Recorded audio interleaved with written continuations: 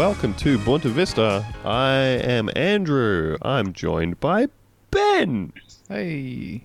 That's that energy I love, Ben. What's up? What's up, everybody? Hey. Hey. You can hear the studio audience going wild for that. Yeah. But if you really want energy, if you want the real star of the show, of course we're talking about Thea. Hey, baby. Ooh. Ooh. Just a new thing that I'm going for. Just thinking it could be my thing. I like it. What do you reckon? You like it? Yeah, I like it. I kind of my butthole involuntarily kind of puckered up a bit in a sort of uncomfortable way, but it's probably just because it's new, you know? Yeah, look, we'll give it a spin. We'll try it. Not because it's bad. Yeah, we'll try it for 20, 30 episodes and see how it pans out. Slightly different inflections and delivery every time, you know? And we are joined by a guest, returning for the third time, tying him with Matt Brady for most appearances on the podcast. We can't get rid of the guy. We are joined by a beautiful friend of the show, Tim. Woo! Woo! I bought my own air horn because there wasn't enough energy in the room. Can't just line up your own air horn, jeez. I don't know if that should be illegal, surely. We're trying to run a professional operation here. Clearly. Now, Thank you for having me on your show. Suck shit, Matt. Please go on. I don't like to play favorites. I said tied. I don't like to play favorites with the guests, so I will just say hello. Thank you, Theo, and hello to you as well. Okay, well, I don't want to play favorites enough of that, those. so let's just calm down. Getting a bit steamy. Jeez, please. So, if you are familiar with Tim from any of his previous appearances on the show, and you might not be. You could have just dropped in. You could have just dropped in to say hi, and here you are at a real sausage party. You've ever listened to? Hello. It's so good to have you here. Good day to you, and if you are with someone else, and to you. That part's directed to the second person. If you're in a car full of people, hey, all of you guys. Hey, everybody. Loving it. Yeah. This seems like a weird turn thing to do. each other as well and look each other in the eye and say hello to one another. Don't break eye contact, not even to look at the road. Yeah. Look, if you're in that seat in the middle, look to your left and then look to your right. One of you is going to die before you reach your destination. It's like a really grim TED talk. Jesus. All of a sudden. And don't look at your phone because you might be fined $400 like our friend Duke Latham was. Friend of the show, Duke Latham, incredibly mad online for looking at his phone when stopped at an intersection. Wow. Slugged $400. And it wasn't even at the Bowser. But it was at the hip pocket. My goodness. I get it. They get you. They get you in the same place. Yeah, people know what we're talking about. Yeah, it's the pocket on the hip. Yep. Yeah. Let's not get back into where people carry their wallets. I don't want to open up that whole can of worms again. People were responding to us with absolute just madness. I keep my wallet in the front left and my watch goes on my right ankle. And then I just outrageous Sounds like stuff. a Jordan Peterson Yes. talk. I wrap my coins in tinfoil and place them gingerly under my sack. Just no good, the stuff people were coming at us with. Wild. The wallet goes in the back pocket. Ridiculous. Ridiculous. Like some interesting tips coming out. That's right. I'm going to have to go find that discussion. Unless you're driving, and the wallet goes in the front pocket, keys go in the ignition. How are we? Anyway, Tim is back. Tim is back. Increasingly regretfully. Well, you're here now. You can't leave. That's true. There's no way to leave a podcast No once way we've at all. closed the door of the podcast I mean, except studio. for me, where I sometimes leave accidentally multiple That's times true. an episode, but Constantly. that's fine. I've stopped doing that. I haven't done that for a while. So So Tim, Yes. I understand you've written a new piece for Polygon. I have. Occasionally, they, allow me to put my words on their website after a vigorous sub-editing process, and that has happened once again. And then this the piece is yelling begins. Yes, the yelling always begins.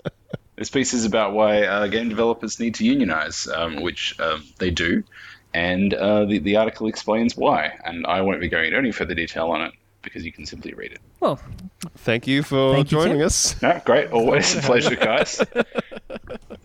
Yeah, so I think I actually, I remember I talked about this the last time I was on, but I said that, one of the things that I was hoping to work on in the next year, I don't know when the fuck I was on your podcast, I think it was 2017, but like I was like, I'm going to start working on unionizing game developers, and that's kind of building off that. So, with me and some other great people in around Australia, just, I guess people like Felicia and Maze, and we got some help from existing unions like the Media Alliance and Professionals Australia.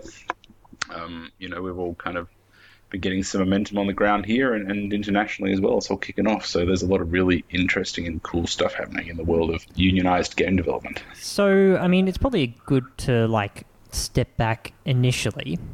Yes. I mean, I assume that people may be a little bit aware of just how shitty it is to be a game developer, but can you kind of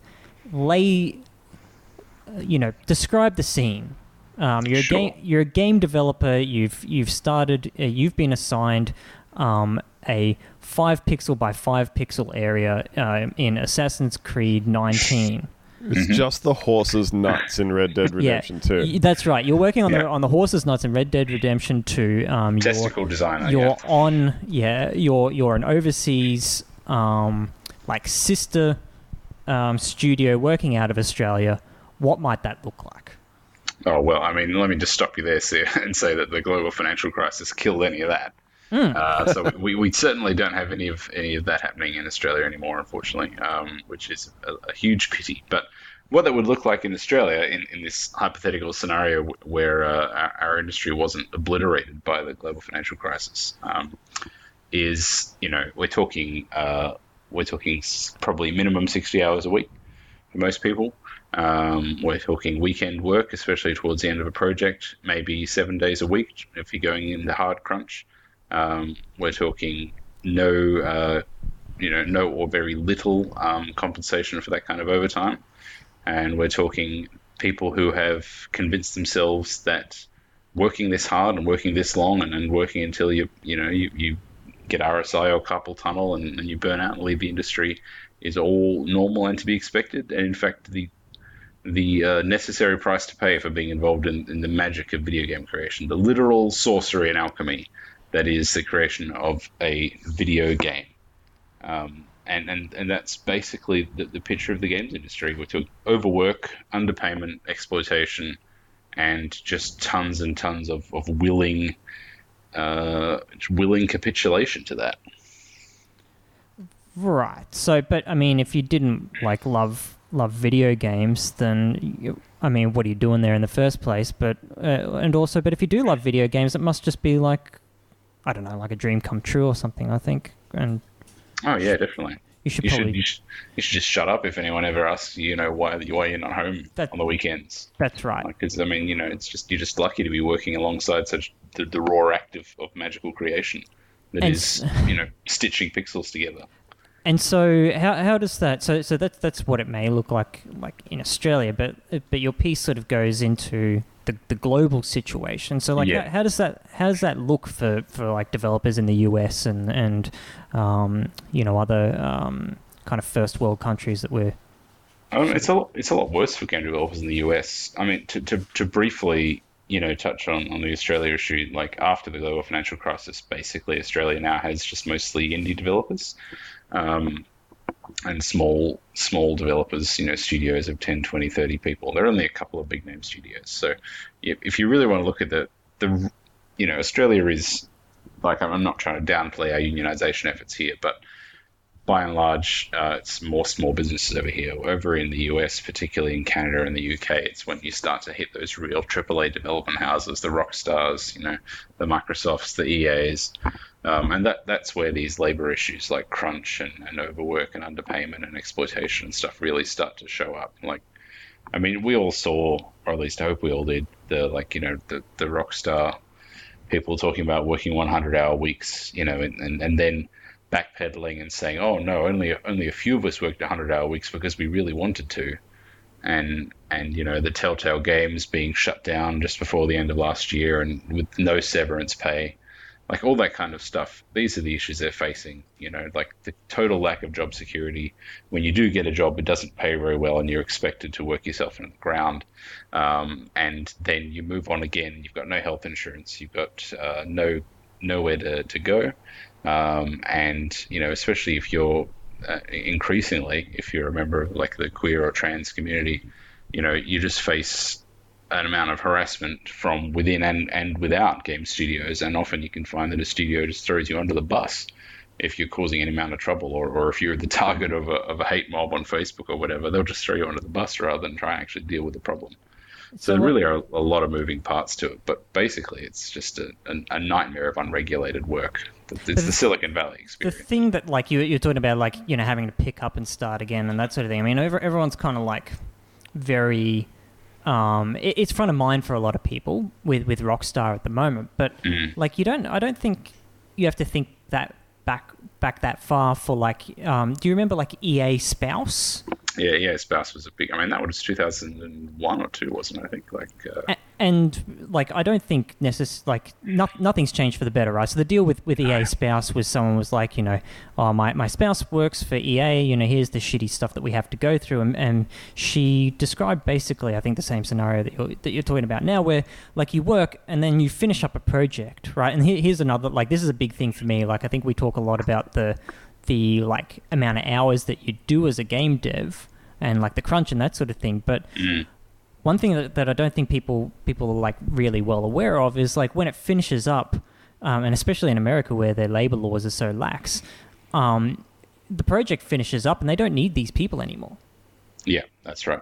Right. That's so like it was quite systematic for EA, especially for projects they'd move people across the country. A project would finish up and then suddenly you're left on the other side of the country with nobody that kind of just sitting there going like, well, do I kill myself now? Is that the like next step? Yeah, exactly. And that's exactly what happened with Telltale as well. Like when Telltale collapsed, there were a lot of employees saying, hang on, I just relocated like 3 months ago. Yeah. And that kind of stuff is like, there are really two different ways you can look at it. There's the people like EA who they knowingly hire a big swell of people and then they basically expect to fire them again, which is a terrible business model. And then you've got the Telltale model where they hire a bunch of people and they know they're not going to be able to support them because no business analyst or no one who actually knows how to run a business suddenly runs out of money one day. They would have seen it coming a long time ago, but they just decide not to tell their staff. So there's two different models there and they both fucking suck ass. But that is the way the games industry is at the moment. And I say at the moment because obviously there are a lot of attempts to try and change that. But that is the way it is at the moment. And that's one of the biggest issues is that there is no stability. And that's why game developers burn out of their own industry. Like some of the stats that I quoted in that article, like game developers change jobs every 2.2 years or something. And here in Australia, like, we could barely get 1 in 4 people to actually recommend the industry to a friend. They just don't do it. Like it's a hell industry. I mean, I personally know people who have left game development and just gone on to work at fucking Hewlett Packard or whatever. And, they've quadrupled their salary and halved the amount of time they have to work. Like it's a no-brainer, Why would you put yourself through this after a while? You got to say, like, this is taking too much of a toll. Like there's no reason for me to be here. I'm a crazy person. Yeah, so that sort of reminds me a bit of so very, very recently I'm going to get his name wrong here, but Brian Bucklew, I think, who is one of the guys that made the game Caverns of Qud, which is a very cool game. I would highly recommend checking that out. It's sort of like a 2D roguelike thing that's on Steam. It's been in early access for ages. Come over to my house and show me how to play it good, because Lord knows I've tried. If you can teach me while I'm teaching you, then that makes beautiful. The world go around. And he posted, exactly the same thing that you've just brought up, where he said, well, if I go and work for an enterprise IT job, I could be earning 4 times as much as I do now, and I want to kind of like get to the reactions later, right? But I think, like, I'll just say that the people in his mentions going like, well, that's supply and demand, you big dumb fuckhead, idiot, dipshit. Like, you're so close. You're close. You're so close. You just So close. I just want you to just chew on that point a little bit longer until you kind of understand the real taste of kind of what it is. Yeah, and like that's I think every game developer. It's easier for some game developers to move than others. Like that's one of the issues that a lot of them face. Like if you're just a programmer. I don't say just a programmer. I like to downplay it, but if you're a programmer, oh no, you go right ahead. Yeah. Oh yeah, Programmers if you're a piece of scum shit of the earth programmer, fucking who would just human garbage? If you're a human garbage golem programmer, it's easier to transfer your skills to the enterprise IT workforce, right? But if you're a game designer who's spent fucking 6 years, refining your strategies for developing like combat routines and working out all this stuff that's really not applicable in the IT sector, you're kind of trapped. And those skills just don't transfer over super well. So there's a lot of people who are involved at a more like gamified level who don't have that ability. And they're really a lot more reliant on the industry to kind of look after them because they don't have that safety net. And then there's some of the people that we're trying to really reach out to. So you say, yeah, you go. Oh, I was just going to say, I wasn't... I'm trying to remember where I saw a piece recently about the game Slime Rancher. Oh, yeah. They limited their work hours deliberately. Yeah, and I'm kicking myself because I can't remember what publication it was, but part of what they were saying was, that they're going to start trying to make an effort to... That was Waypoint. Waypoint, yeah. Yeah. And, yeah, they were saying we're going to start making an effort not just to cover like the failings of the game industry, but to highlight individual cases of where people have shown that doing it correctly can work. Yeah, absolutely. And I think this like segues neatly into Dead Cells, which is something I was going to bring up. Which is like Dead Cells, made up by like an almost anarchist. I think it literally is an anarchist studio, like in a co-op with no bosses. Yeah. And making this like game that basically just sold, I think, 20 jillion copies and is universally beloved. Official... It's good numbers. They're fucking big numbers. So like, it really, and like they themselves, and we got to provide some context here. Like they themselves said, we don't think our studio model would work at the scale that a AAA company operates. And that's fair. Like, there are definitely organizational challenges, but like, I think it should provide inspiration to people to say, listen, you don't have to do it the standard hierarchical top-down way at every company. It's not just for game development, but for any company in the world. Like, you don't have to have the same quiet little dictatorship. You can actually explore other models. And certainly, like, when you look at the success of Dead Cells and Slime Rancher and stuff, it's like, you don't have to do it this way. It's okay. Like, you can try other ways. It doesn't matter if the game is a month late or whatever. I mean, there are obviously people dwelling on the very lowest levels of the internet for whom it does matter if the game is a month late, but those people can eat my ass. It's really okay to delay your game slightly while you figure this stuff out. Like, it works a more sustainable model in the long run, and the problem with the industry at the moment is it's not sustainable. Well, there's an interesting parallel that you kind of draw out in the article, which... Like, when you talk about, potentially that sort of model not being scalable for a AAA game, it kind of makes me think of the parallel between, Disney and Marvel Studios making an Avengers movie, which would constitute, thousands of people working on, 2 hours of footage over the course of several years. Versus, say, a really small indie movie with a low budget and that sort of thing, where conceivably you could say, the really small group of people, it would be much easier to say, let's do this thing as a co-op or whatever. Although, by the same token, like with a lot of small businesses, it's a lot easier in those situations to say, oh, this thing's a labor of love and we're all gonna we're all going to dig deep and, you know, do this unpaid overtime together and we'll all reap the benefits. And then, you know, it does well and everybody else can fuck off and the person who fronted the most money gets the benefits. Whereas, like, what was the interesting parallel that you drew was that there are other industries like television and film, which are large collaborative products in media where everybody is unionized. Yeah, this is something I really wanted to get across in the article was, you know, like, and this is something that, you know, full credit to Polygon on this. Like, that was actually in their pitch to me. They were like, listen, you know, we actually want to pitch you a story. Like, we know there's a lot of unionized work around media. You know, can you do some groundwork and speak to them and then, you know, find out what they think? And I was like, yeah, absolutely, of course. And, you know, like, Polygon is unionizing themselves. Like, they have a box union. And they're very aggressive internally. Vox Union's been doing some really good stuff, so they understand how the, you know, media unionization process works. And certainly, you know, one of the things that came out immediately on speaking to all these people from various media unions like IATSE and SAG-AFTRA and stuff was that, you know, these guys are just bewildered that anyone would think they're having these unique issues. If you've been involved in the game unionization, I'm just going to use the word discourse.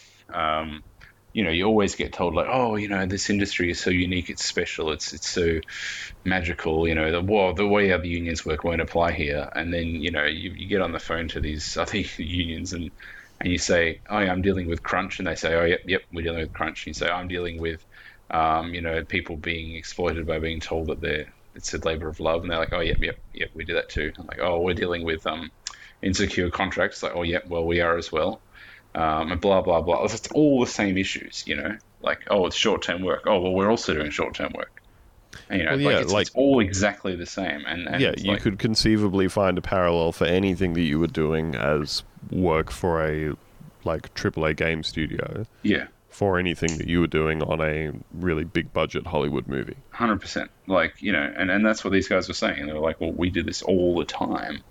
And we have strategies that work, you know, like we've developed a way of organizing healthcare in the US, for example, where healthcare is a nightmare. You know, we've developed a way of organizing standard rates for hourly work contractors, you know, all this stuff. And like, it's just lessons that the games industry, or not the industry, because the industry knows, all the people in charge know, they know. But it's something that the game workers themselves need to learn. Like, they need to learn that they have kindred spirits in these other industries who know what they're going through and can offer them advice and support. And that's, you know, really what the article was all about, is to say, look, it can work. Like, it's not impossible. Like, and, you know, admittedly, there are things like, you know, you can't buy DLC for a movie, right? Not yet, anyway. You can buy a collector's edition Steelbook Blu-ray. You can. And you should. You should definitely do that. Support your local Blu-ray store. But like, you know, so you would have to work out like, oh, well, who gets the royalties in a particular DLC case? Like, is it the people who developed that particular bit of DLC, or is everyone who's working get the DLC, you know, the royalties, you know? So there's obviously, like, there are some things you would have to smooth out. Like, it's not a one-to-one transition, but it is a 99.99% overlap. And, you know, if the workers want to figure out those details, well, then they should just figure out the details. Like, no one's going to make a model for them. Like, it's not going to spring fully formed out of the ground. This is something that the workers are going to have to get around a table and say, how are we going to do this in a way that we want, in a way that is most fair to us? And then they're just going to have to do it. Like, that's how it's been done in every other industry forever. And game workers, you know, this is something I really wanted to take away. If you're listening to this, game workers, is like, you just have to dream it into being. you have to say, well, maybe we don't have an idea about how DLC royalty payments are going to work, but you know what? We'll fucking figure it out. Like, we'll just do it. That's always like a really interesting thing to me about like when I see like stories in the news about a workplace being shuttered and a bunch of, you know, workers getting fucked over, and you always see like comments on the news stories that are like, oh, where's this union now?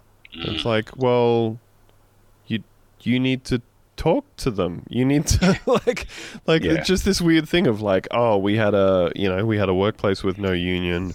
None of us attempted to unionize. We didn't talk to the union about what they could possibly do to help us or anything. Yeah. We just had a completely union-free workplace. And then when we collapsed, we were like, how come the union wasn't there the whole time and didn't save us from this? I remember that happened around because... Yeah, aren't you kind of answering your own question? The union couldn't help you because you didn't unionize. You didn't fucking join. Like this happened around that Fairfax. You remember when the Fairfax people went on strike? Like and there was all those people who were writing like scab columns, and one of them was like having this Twitter meltdown about like, oh, the Media Alliance has never done anything for me, and someone was like, are you a member? And they were like, of course not. And it was just like, well. How weird then? How weird this membership-based organization didn't help you. But like, you know, that's such a thing, you know, like, and there are really two sides to that. And one is that a lot of people genuinely don't know that the union exists or what the union can do because they have a very hostile employer who works to keep them away from that knowledge. And the other people are just people who like cannot be bothered being part of it until it's too late, until they actually personally need help. And certainly, and if you talk to any union officer in the country around the world, they'll have a story of someone who hated the union forever, but when the shit finally hit the fan, they were like, "Oh, can you help me?" You know, that there's like in every workplace, there's someone like that. And you know, like of course, the right answer is you help them if you can because they're a potential union member now, and you know they're in trouble.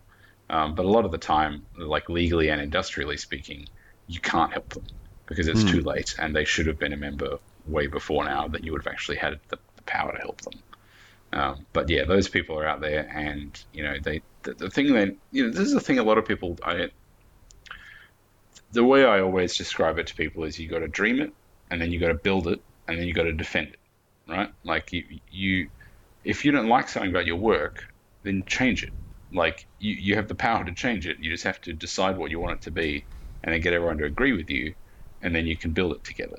And a lot of people don't, like, we kind of we learn from a very young age to accept the terms that are thrust upon us, and we don't question them. But, you know, being a union member is about saying, no, I'm not going to do it this way. I'm not going to do it that way. That's not good for me. That doesn't help me live a better life. I'm not going to do it your way. We're going to do it a different way. Like, that's the fundamental core about what being a union member is all about. And it's, you know, it's a lesson that a lot of game developers in particular need to learn. Like, oh, the industry sucks. Well, fix it. Like, and no one's going to do it for you. It's got to be you. Like, if you love the industry and you want it to be sustainable, guess what? You got to fix it because fucking the CEO of EA is not going to fix it. Like, well, he's doing just fine. There's a weird topical example of that kind of thing at the moment, which is the government shutdown that's happening in the States, where I believe it's prohibited there to like incite other workers to strike or do industrial action while the shutdown's happening. That would surprise me. Yeah, so you can't actually like organize while it's happening, but it's remarkable because obviously all these people are in this precarious position of you have a job and you don't know when you're going to be able to work again, and you're not getting paychecks or anything. Yeah. And they have government staff that they can deem to be essential personnel who are then compelled by law to go in and work without pay. And yeah, what's interesting with that is like all of the staff who work for like the TSA, like the airport staff and all that sort of stuff, all these different people, if just all of them at the same time just said, nope, we're done, nobody's coming into work until you guys sort this out, it would be sorted out like that day. Yeah, 100%. Yeah, because like, you know, the airports in the country would grind to a stop. And this is what we did, you know, like this is what we did as societies like decades ago. You know, we've like forgotten how now, and there's a lot of different reasons why that is. But like, you're exactly right. You know, we used to be able to just stop things until we got what we wanted, but we've forgotten how to do that. And that's what we're trying to really build up is that memory of, you know, hang on a second. we are the mechanism that powers society. So why don't we change society to what we want using that power we have? But then you get the Fair Work Commission saying you're not allowed to go on strike because it would cost too much money. Well, I saw people arguing about this I saw people arguing about this online where somebody was saying, all these people should strike, and then, the thing would get sorted out. And somebody replied, or they'd all get fired. How's that help anybody if they all get fired by the government?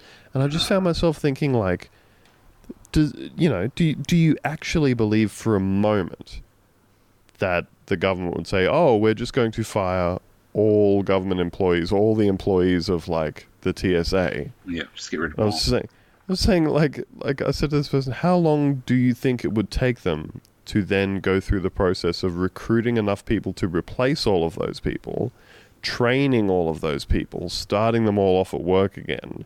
You're talking about weeks, if not months, before you could even do stuff like get your airports functioning again. Yeah. With, like, people standing at the security scanners.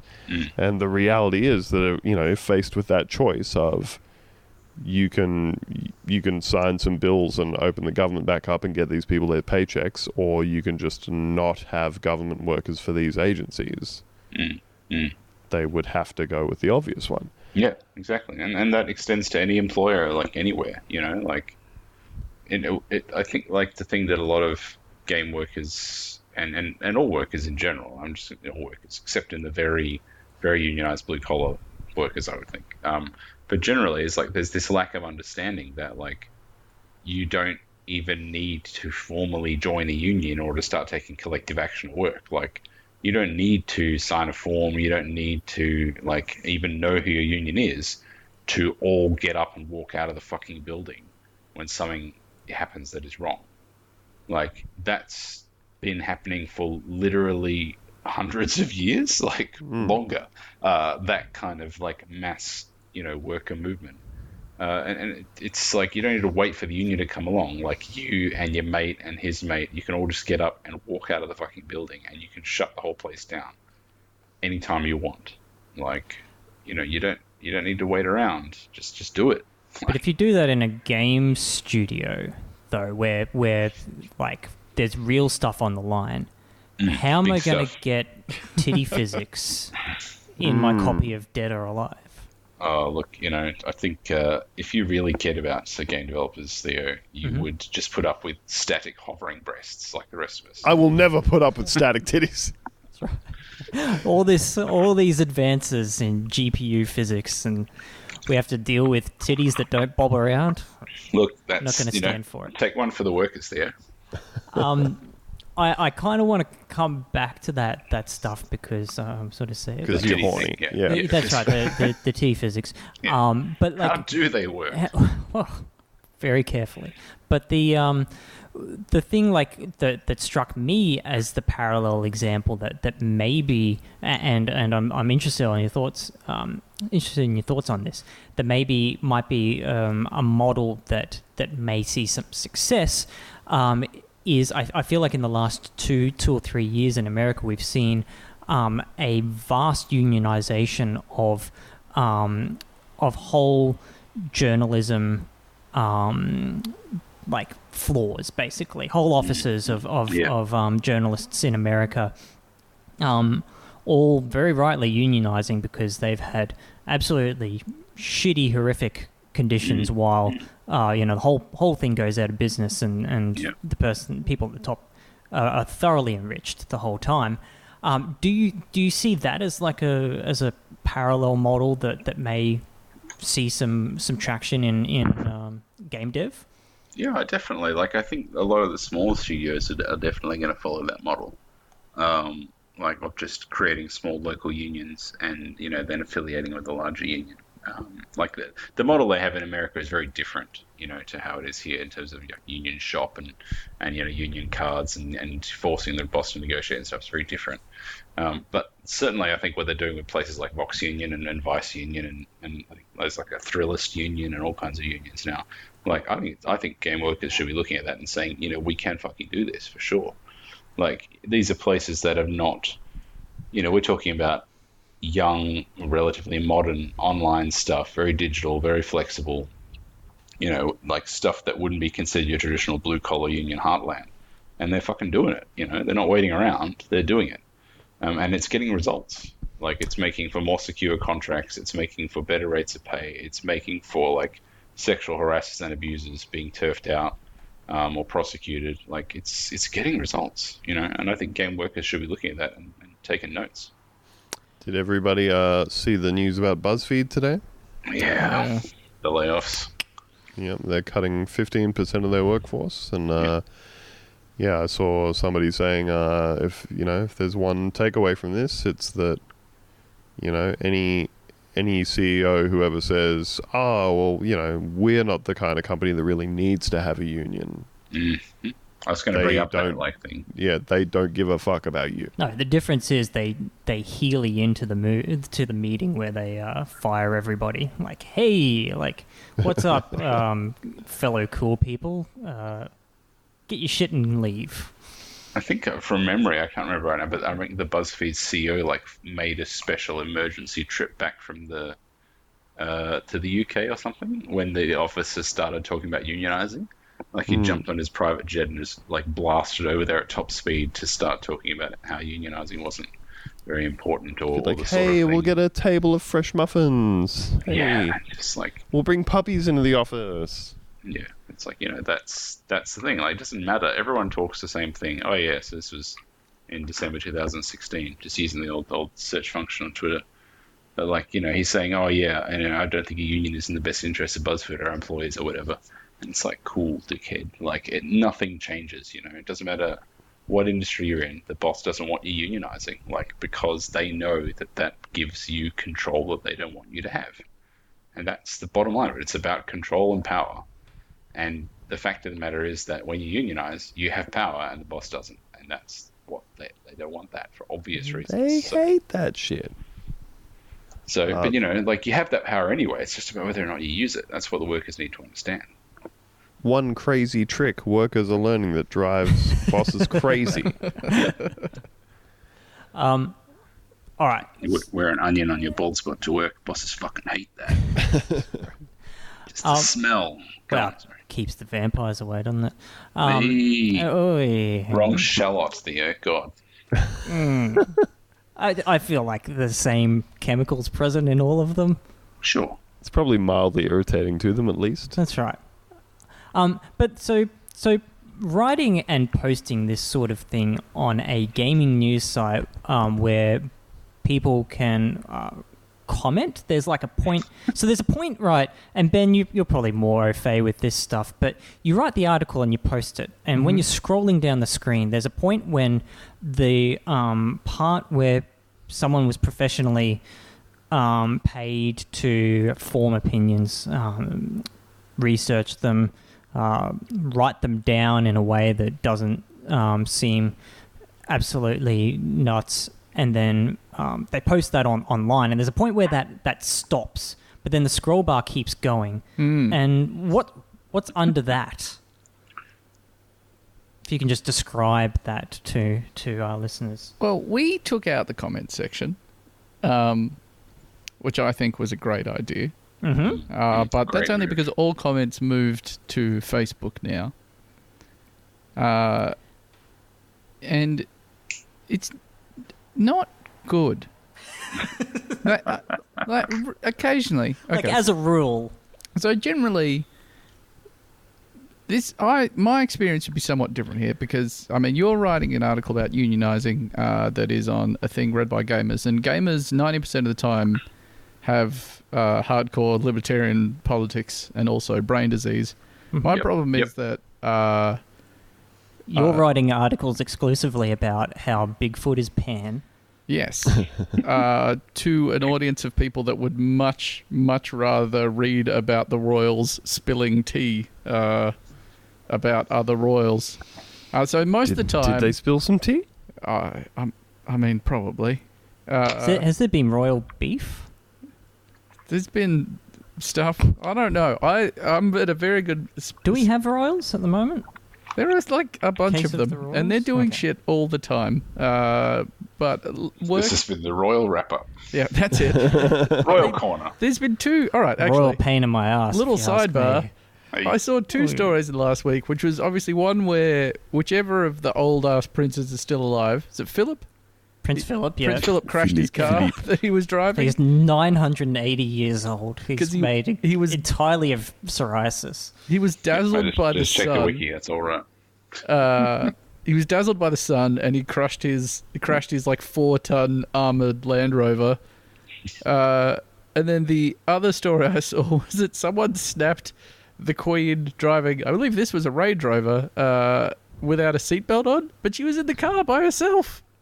Which I didn't know the Queen was allowed to drive. Who's going to tell us you can't? I guess. Yeah, damn.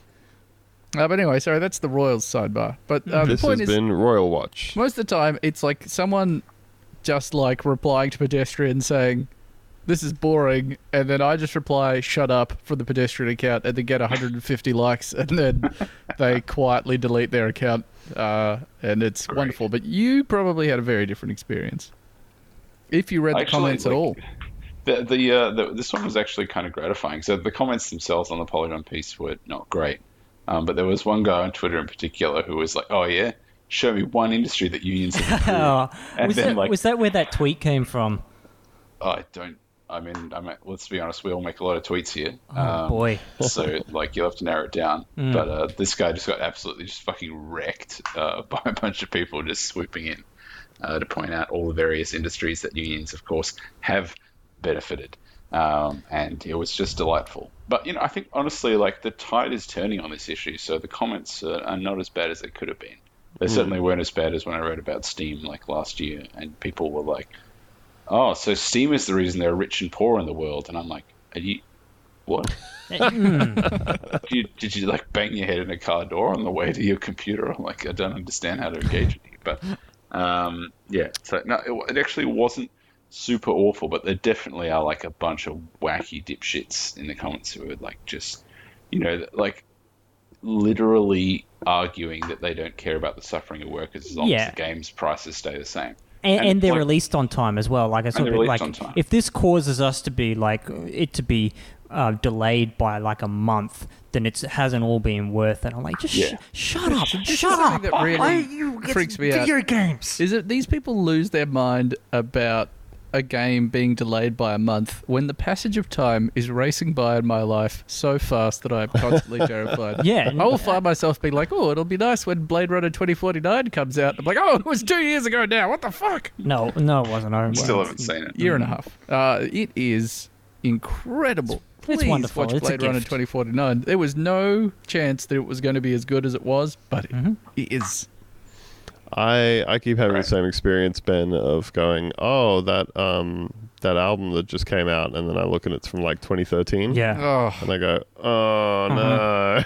If the year starts with 20, it's recent. yes, agreed. That's it. We were all adults at the time, and that's all that matters. Yes. I don't wish to hear any evidence to the contrary. I think maths is entirely subjective. It's probably the most subjective of the sciences. It's true. I don't think they've really nailed it down yet. No, the jury's still out on science in general. And look, at this stage, 2013 was yesterday to me. And that's how it is. I liked Polygon posted a link to your article on Twitter, and I was looking at some of the replies, and one of the people was like, "No fucking way. I will do whatever it takes. I will never join a union, and I will do whatever it takes to protect my rights from them in the workplace." And I was like, why the fuck do you think you have rights in the workplace? How do you think you got any workplace rights in the first place? And also, if you're working, 100 hours in a week, if you're working 7 days a week for 18 months in a row, and you had to move across the country to get there, and then at the end you will have nothing and you will be left with no severance pay. What rights exactly are you fighting to keep?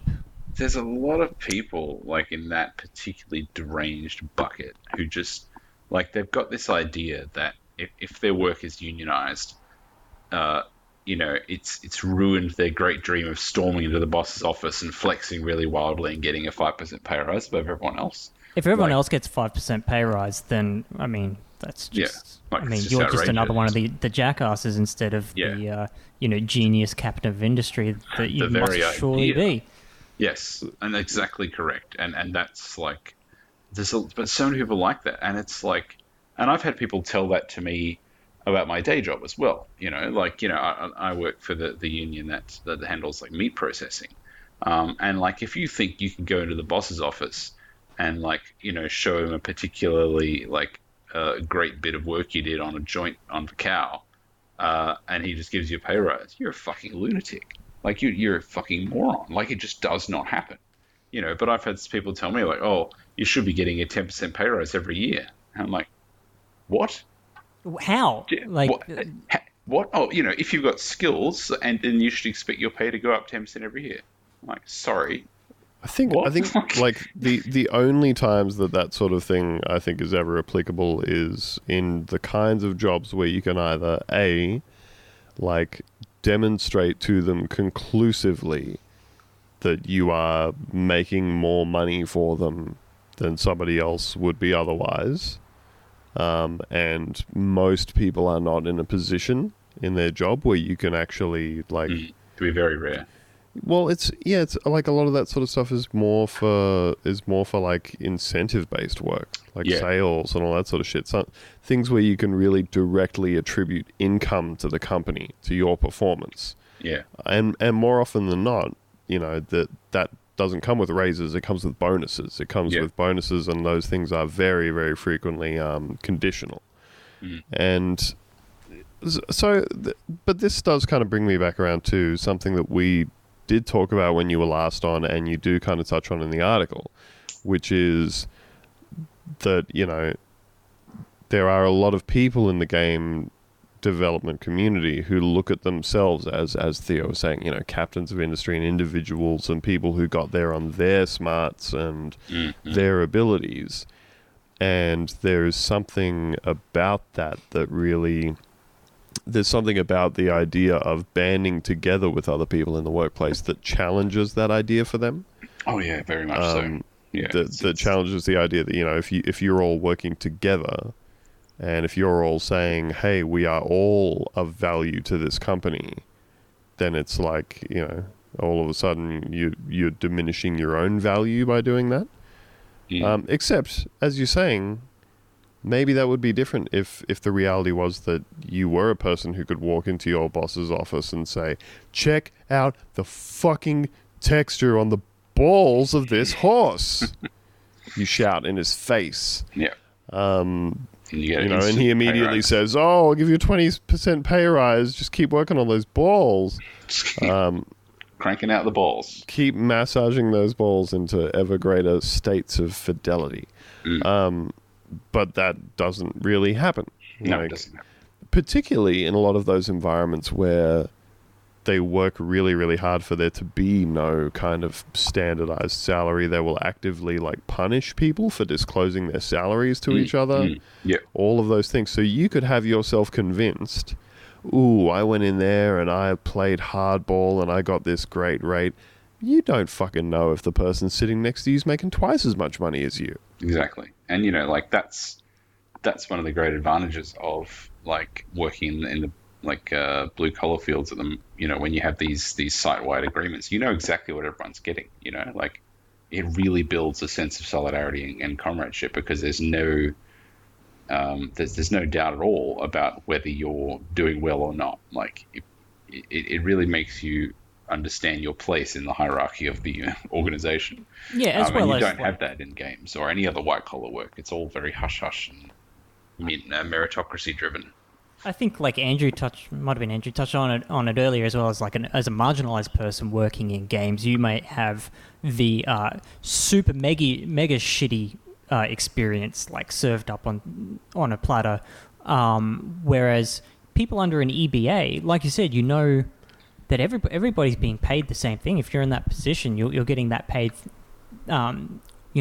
because you're qualified to be in that position. If you weren't good enough to do that job, you wouldn't be in that position, and that goes doubly for people that are marginalised, who would be traditionally in a private kind of captain of industry kind of scenario, paid less due to either conscious or unconscious bias. Yeah, that's right.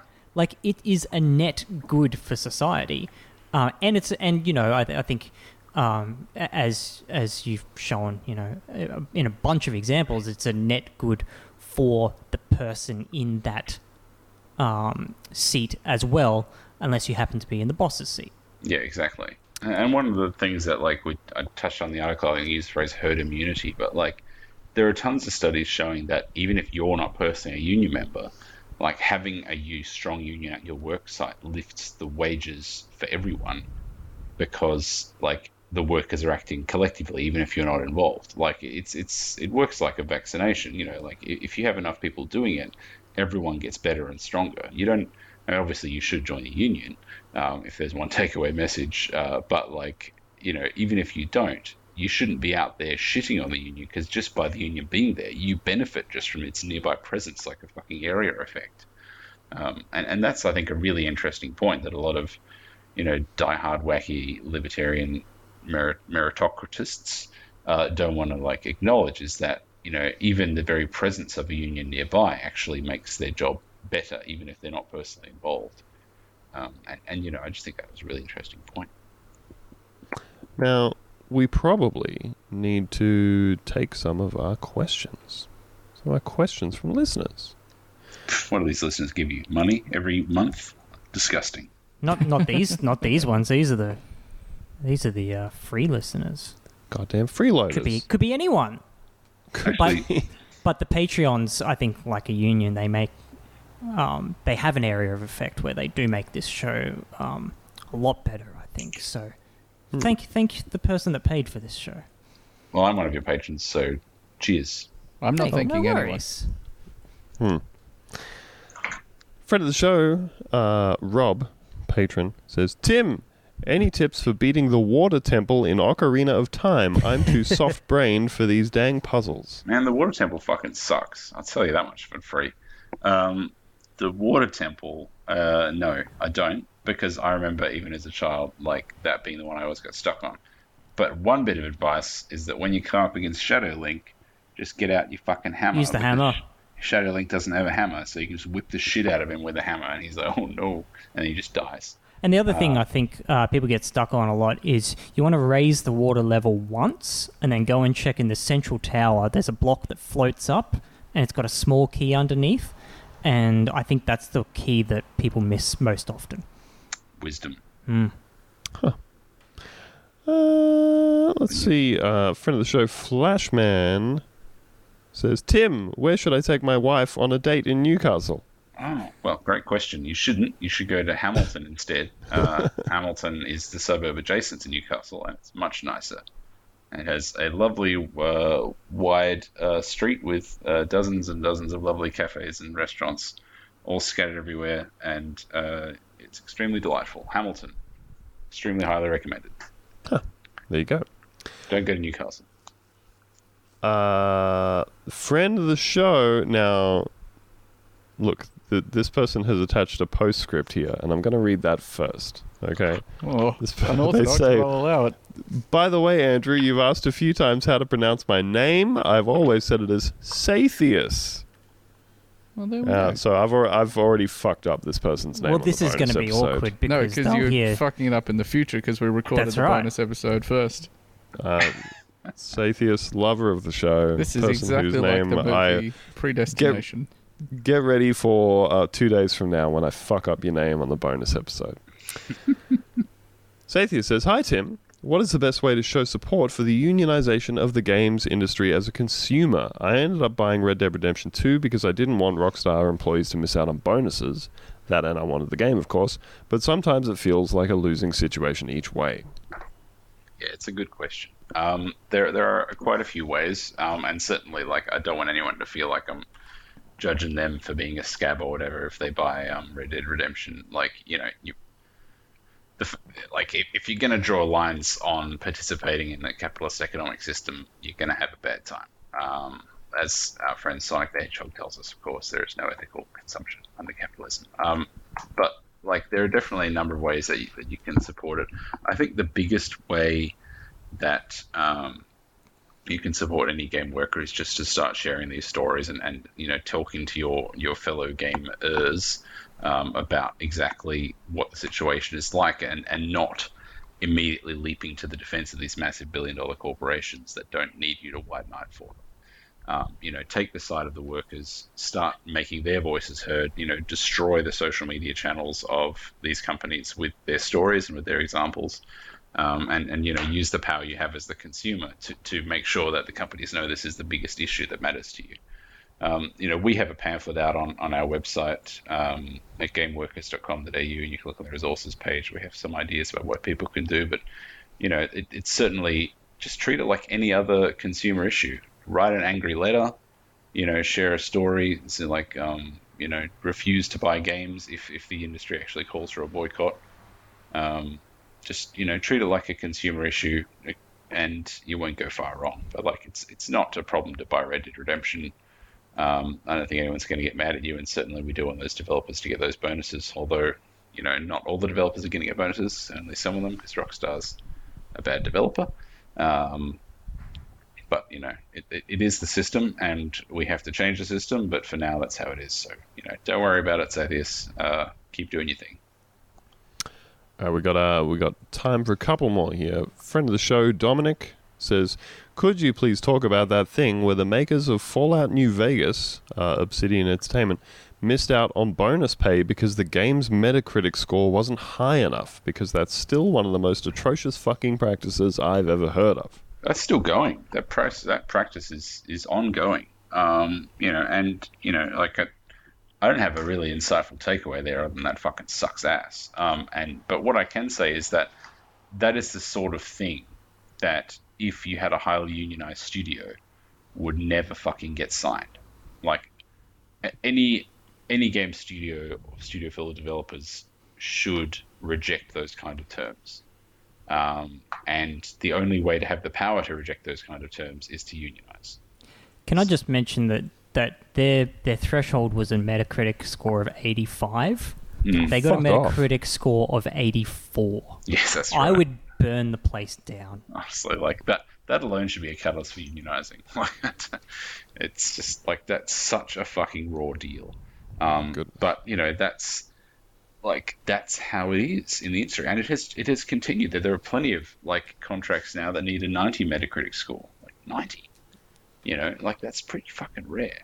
And that's because we can go to a whole other kettle of fish about why the whole review score system Metacritic is bad. But the fact that Metacritic exists and is used as a benchmark for awarding people food that they might need to buy, money to buy food or medicine, is really bad. But the only way that game developers are going to have the power to change that is if they all unionize.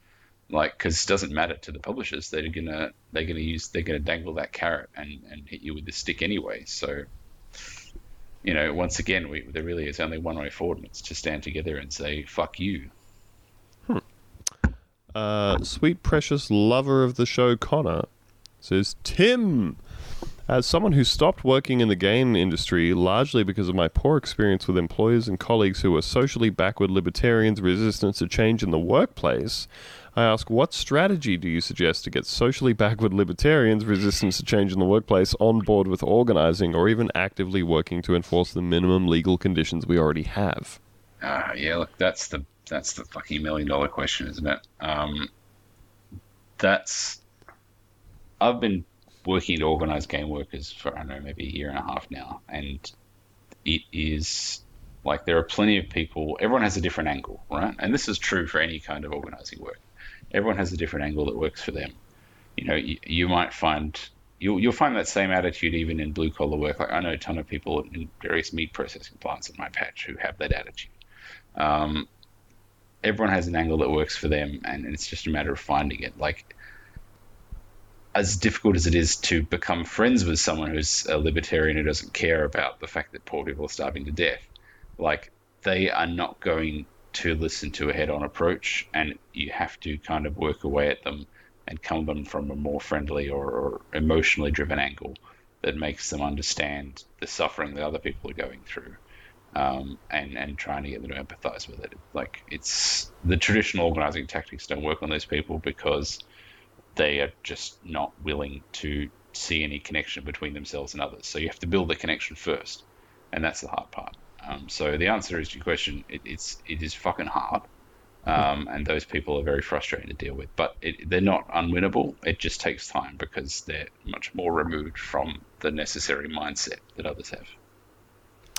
And for a final question from a friend of the show, Michael. Michael asks, Tim, are you against loot boxes? And if so, why do you hate artistic expression? Oh, I just hate art so much. Fuck art. Every time I see a loot box, I think my kid could do that. But in fact, my kid would buy that because loot boxes are gambling, and I'm very much against them. I don't, personally, I think loot boxes are gambling. They're awful. And I wish game developers would just get rid of them. But because they are gambling, they make tons of money, so game developers don't want to get rid of them. But it's one of those things where I have seen some people argue that the loot boxes are necessary because they help provide like long tail profits to studios so they can employ more people. This is a kind of specious argument. Like, obviously you want people to be employed, but if the circumstances under which the money for their employment is gained are pretty fucking questionable, that's really on the workers to stand up and say, look, we don't want our industry to be like this. Like at some point in time, workers have to say, like, our industry is doing a bad thing and we're not going to be a part of it. And like whether that's like continuing to use like coal-driven energy as the planet incinerates around us, or whether that's like the Coast Guard like throwing refugee children into the sea.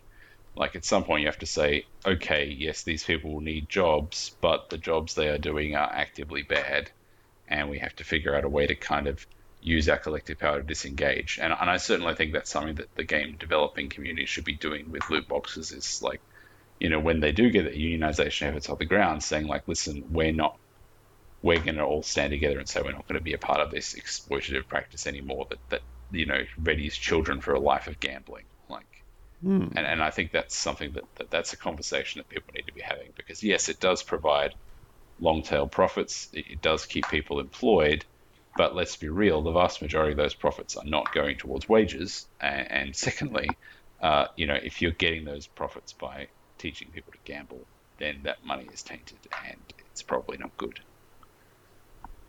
There you have it, folks. There you have it. Gambling, it's bad. He hates art. Man I hate hates art. I hate it. Thanks very much for being with us, Tim. You're very welcome. We really appreciate it. Of course, people can check out that piece on Polygon. They can find Tim on Twitter at Burgerdrome. And where else can they find your writing and such? That's about it. But I would plug Game Workers Unite, which is what the organisation that I'm working with at the moment. And that is, you can find us the Australian version at gameworkers.com.au, or you can find the international kind of umbrella organisation at gameworkersunite.org. And that's, come and join us, join the mailing list, etc. if you're a game developer. We'll be active this weekend, although I don't know when the podcast is going out. So if you hear the podcast, Monday. Travel back to Friday, and then travel to the Global Game Jams in Sydney and Melbourne, where your time traveling body will be met by us, who will be active on the ground at these events and holding little workshops and stuff.